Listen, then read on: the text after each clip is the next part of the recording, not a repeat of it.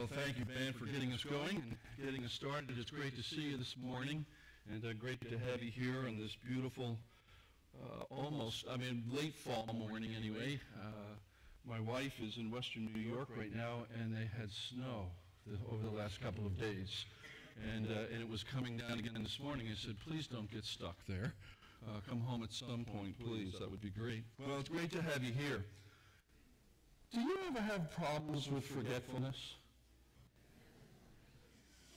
Kind of feel like this guy that you're looking at right here, scratching his head, wondering, what was it that I was supposed to do? Maybe you're like this guy. Notes all over your head, but still wondering what in the world I'm supposed to do. Forgetfulness. It's something that we all struggle with in our lives. And there are probably many things in my life that I've forgotten. I'm sure that's true for you as well.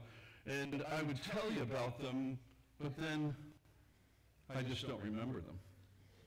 Maybe you're like that today. I don't know. I could probably tell you what I had for dinner last night, but last week's menu, it's gone. I can't remember any of that.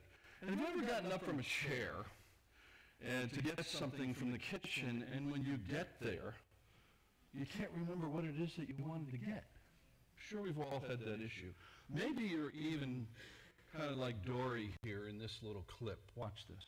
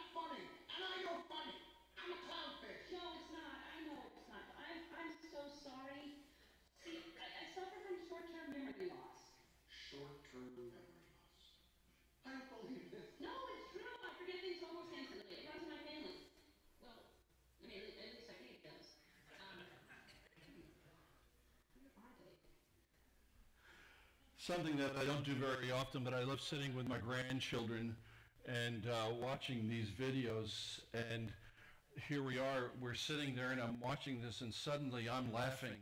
And my grandkids look at me and say, Grandpa, why are you laughing? I love these videos from the standpoint that they have such great humor in them for us as adults, right? Look forward to them. Maybe you've done this. I changed my password to incorrect so that every time I forget what it is, the computer tells me my password is incorrect. Maybe you have a problem with that. How about this next one? Have you gotten to the point in your life where you say, if it isn't written down, it doesn't exist?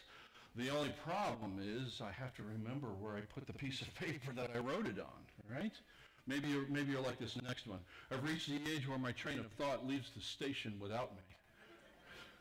We have a problem with forgetfulness, right? A German philosopher said this: the advantage of bad memory is that one enjoys several times the same good things for the first time. So maybe we have this problem. We have some problems with memory and forgetting things. And as we get older, three things begin to happen. The first thing is your memory goes. And you know what? I can't for the life of me remember what the other two were. Maybe you're there today. We all forget things, don't we? And we can become very forgetful in our lives. But how could we ever forget our Savior, Jesus Christ, and all that he's done for us? That's why we're here this morning. So as we come to the communion table this morning, this is a very precious time for us as believers. I want to remind us again of a very familiar passage that helps us to understand why we're here this morning. And We find these words in 1 Corinthians chapter 11, and they're there for you. Let me read them for you. For I received from the Lord what I also passed on to you. The Lord Jesus, on the night he was betrayed, took bread. And when he had given thanks, he broke it and said, "This is my body, which is for you. Do this in remembrance of me." In the same way, after supper, he took the cup, saying, "This cup is the new covenant in my blood. Do this whenever you drink it in remembrance of me. For whenever you eat this bread and drink this cup, you proclaim the Lord's death until he comes." Do this in remembrance of me. Jesus' very words to his disciples, I think, could imply that it would be possible for them and for us to forget. Do this in remembrance of me. Is it possible to forget Jesus? Is it possible not to remember? Is it possible for those of us who follow Christ and who live a Christian life to actually forget our Savior at times? Can we forget his birth? Born of a Virgin Mary, conceived by the Holy Spirit. Can we forget this? Can we forget his baptism when a voice from heaven spoke, saying, "This is my beloved Son in whom I am well pleased"? Can we forget him in the wilderness, fasting for 40 days, hungry, stomach completely empty? Who can forget the miracles he performed, turning water into wine? Can you imagine that? Remember him giving sight to the blind, healing those with leprosy, making the deaf hear again, walking on water, taking a small boy's packed lunch and turning it into a feast for thousands of people, and yet having lots of leftover. The life he lived for you. Remember? Can we forget his death? Can you picture a garden in the darkness of the night? 4 people, 3 sleeping, 1 praying. It's a shady garden full of olive trees. His friends would soon abandon him. His enemies would soon grab him. His life was nearing an end. The hours were ticking away. Tragedy was just a few hours away. What began in a wooden manger would end on a wooden cross. Every detail was recorded for us and remembered. He shouted, "It is finished. It's over. It is done." Jesus' body hangs limp on a cross. The hands and feet were pierced. The blood from wounds is dry on his lifeless body. They take him down to bury him. The scorching sun is gone, and it seemed like all that remained was darkness. Can we forget his sacrifice? It seems almost impossible that those who have been saved by the blood of Jesus would actually ever forget this sacrifice. That those who have been loved with an everlasting love by the eternal Son of God could ever forget the Son of God. Can we forget the one who never forgot us? Can we forget who poured out his life for our sins? Can we forget the one who loved us so much that he sacrificed himself for us? Can we forget his triumph? Jesus paid the penalty for our sin. Jesus made complete atonement. Jesus died for our sin. Jesus took our sin to the cross and hung it there so that we will not suffer it. Jesus has washed away our sin. He has made us clean as fresh fallen snow. And he rose from the grave. Remember? And even now he's alive. Where things looked hopeless, God stepped in and did something about it. Where we should die for our sin, God stepped in and gave us his Son. Can we forget him? And do we remember? Friends, we forget Christ because there are so many things that try to distract us and so many things that try to attract our attention towards other things. And so we come together this morning to remember. We remember his life. We remember his death. We remember his sacrifice for us. We remember his resurrection. How could we ever forget his love? As we continue this morning, I want to use an Old Testament passage to help us to be reminded of all that we have in Christ. It's a very familiar passage to us. And so let's read it together. Isaiah 53 this morning. Read with me, all right? Who has believed our message, and to whom has the arm of the Lord been revealed? He grew up before him like a tender shoot, and like a root out of dry ground. He had no beauty or majesty to attract us to him. Nothing in his appearance that we should desire him. He was despised and rejected by mankind, a man of suffering and familiar with pain. Like one from whom people hide their faces, he was despised, and we held him in low esteem. Surely he took up our pain and bore our suffering, yet we considered him punished by God, stricken by him and afflicted. But he was pierced for our transgressions. He was crushed for our iniquities. The punishment that brought us peace was on him, and by his wounds we are healed. We all, like sheep, have gone astray. Each of us has turned to his own way, and the Lord has laid on him the iniquity of us all. He was oppressed and afflicted, yet he did not open his mouth. He was led like a lamb to the slaughter, and as a sheep before its shearers is silent, so he did not open his mouth. By oppression and judgment he was taken away. Yet who of his generation protested? For he was cut off from the land of the living. For the transgression of my people he was punished. He was assigned a grave with the wicked, and with the rich in his death, though he had not done violence, nor was any deceit in his mouth. Yet it was the Lord's will to crush him and cause him to suffer. And though the Lord makes his life an offering for sin, he will see his offspring and prolong his days, and the will of the Lord will prosper in his hand. After he has suffered, he will see the light of life and be satisfied. By his knowledge, my righteous servant will justify many, and he will bear their iniquities. Therefore, I will give him a portion among the great, and he will divide the spoils with the strong, because he poured out his life unto death, and was numbered with the transgressors. For he bore the sin of many, and made intercession for transgressors. Well, as we come to the communion bread this morning, I just want us to be able to take these moments to do two things.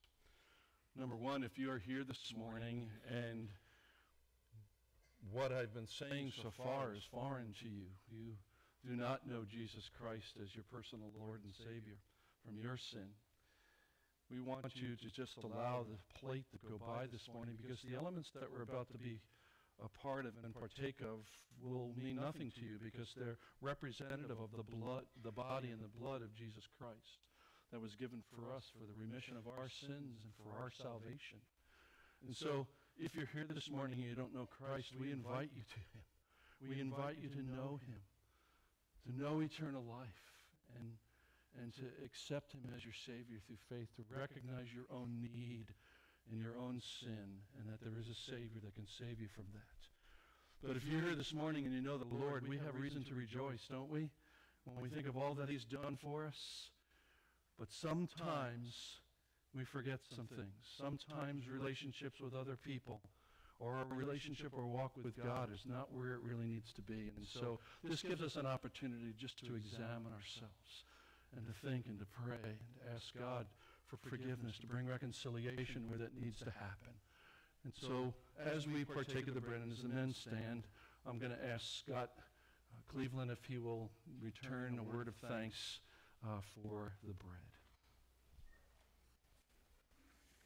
God, as we think about your will in providing for us forgiveness to restore our relationship, our broken relationship with you, we think about Christ's willingness to leave heaven, to be born, and to have an earthly body, that he lived on this life.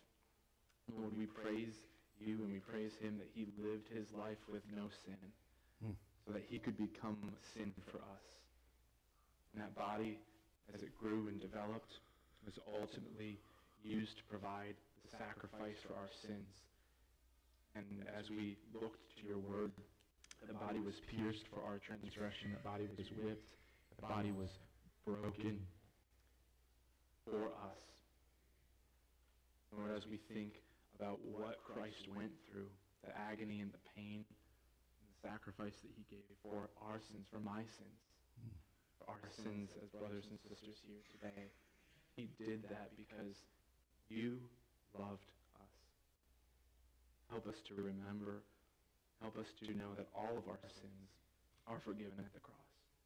No matter what we do, we cannot make up for those sins, but it's only by Jesus' sacrifice on his work on the cross. And so we thank you for his willingness to go, to submit to your will, so that he could pay for the forgiveness of our sins.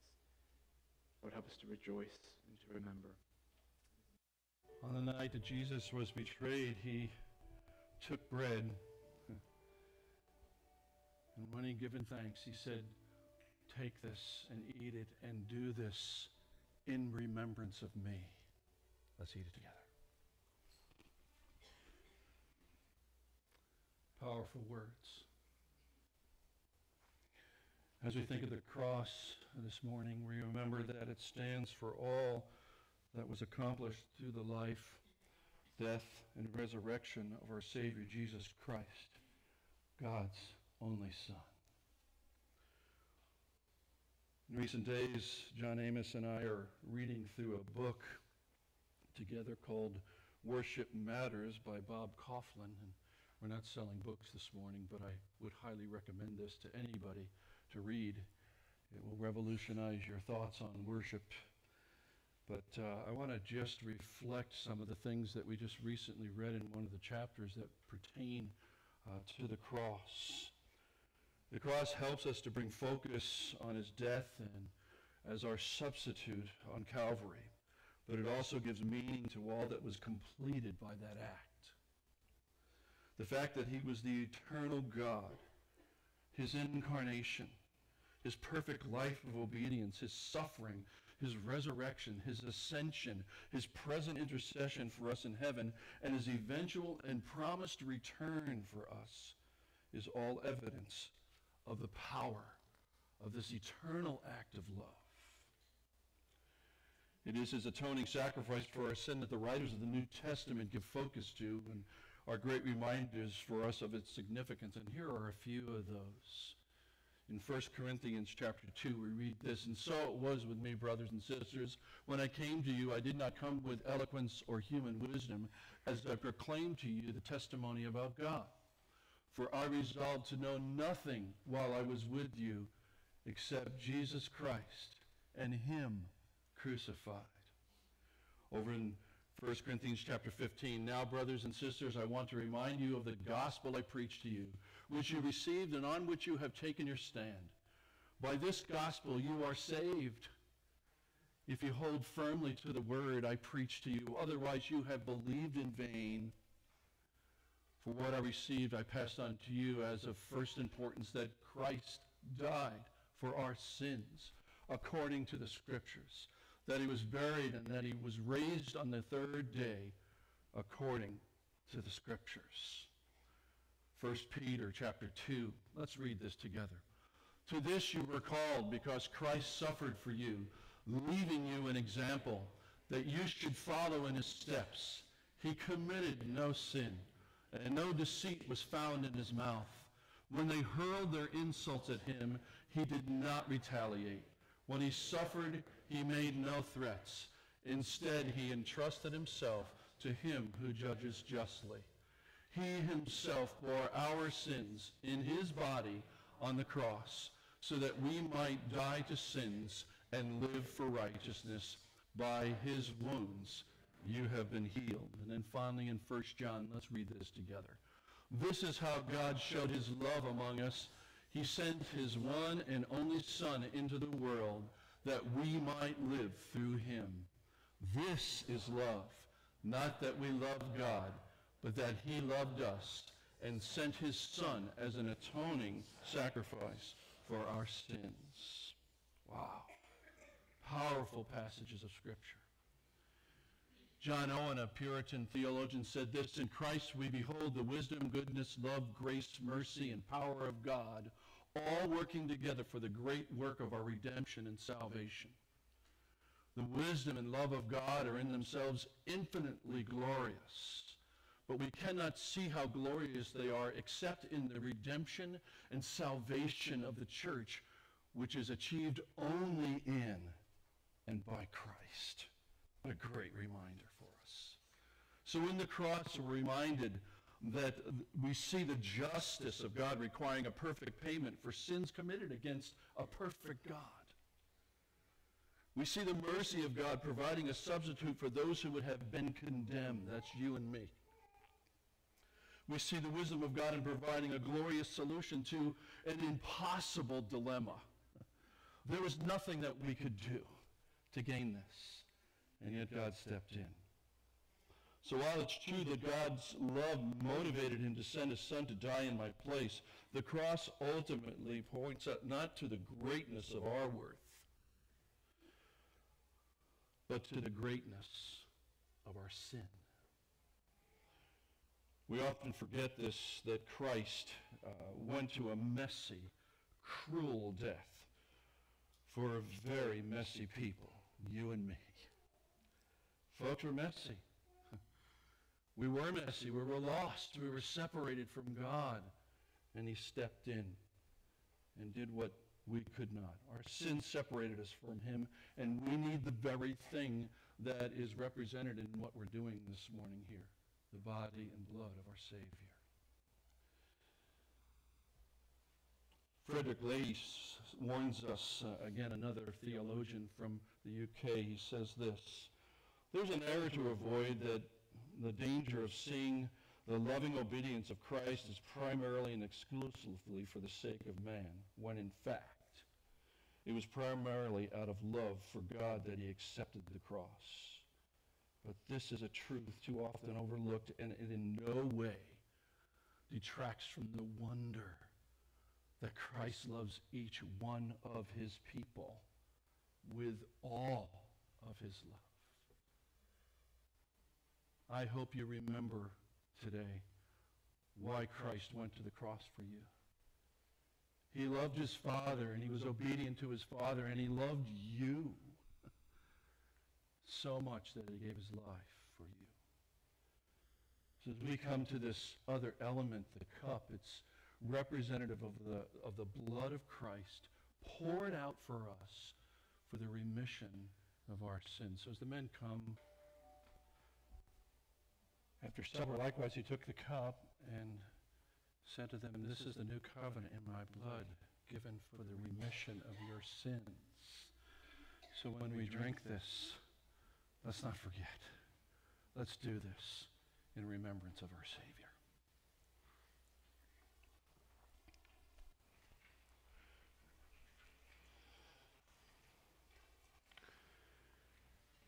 We're going to sing one other song together, and usually at this time in our communion service, we take the opportunity to think outside of ourselves.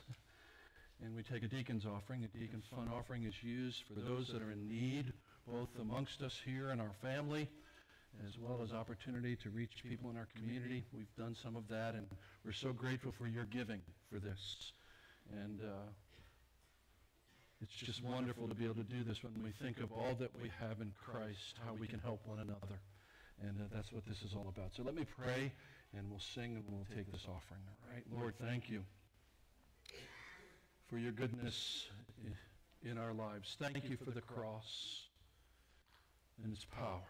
Thank you that we can stand forgiven at the cross. Thank you for the reminder of all that you've done for us today. And I pray that we will not soon forget this when we walk away from this place today. Thank you for the opportunity now to give to those that are in need, and we're grateful for this opportunity. Bless gift and giver, even those that are not able to give, Lord. We thank you in Jesus' name.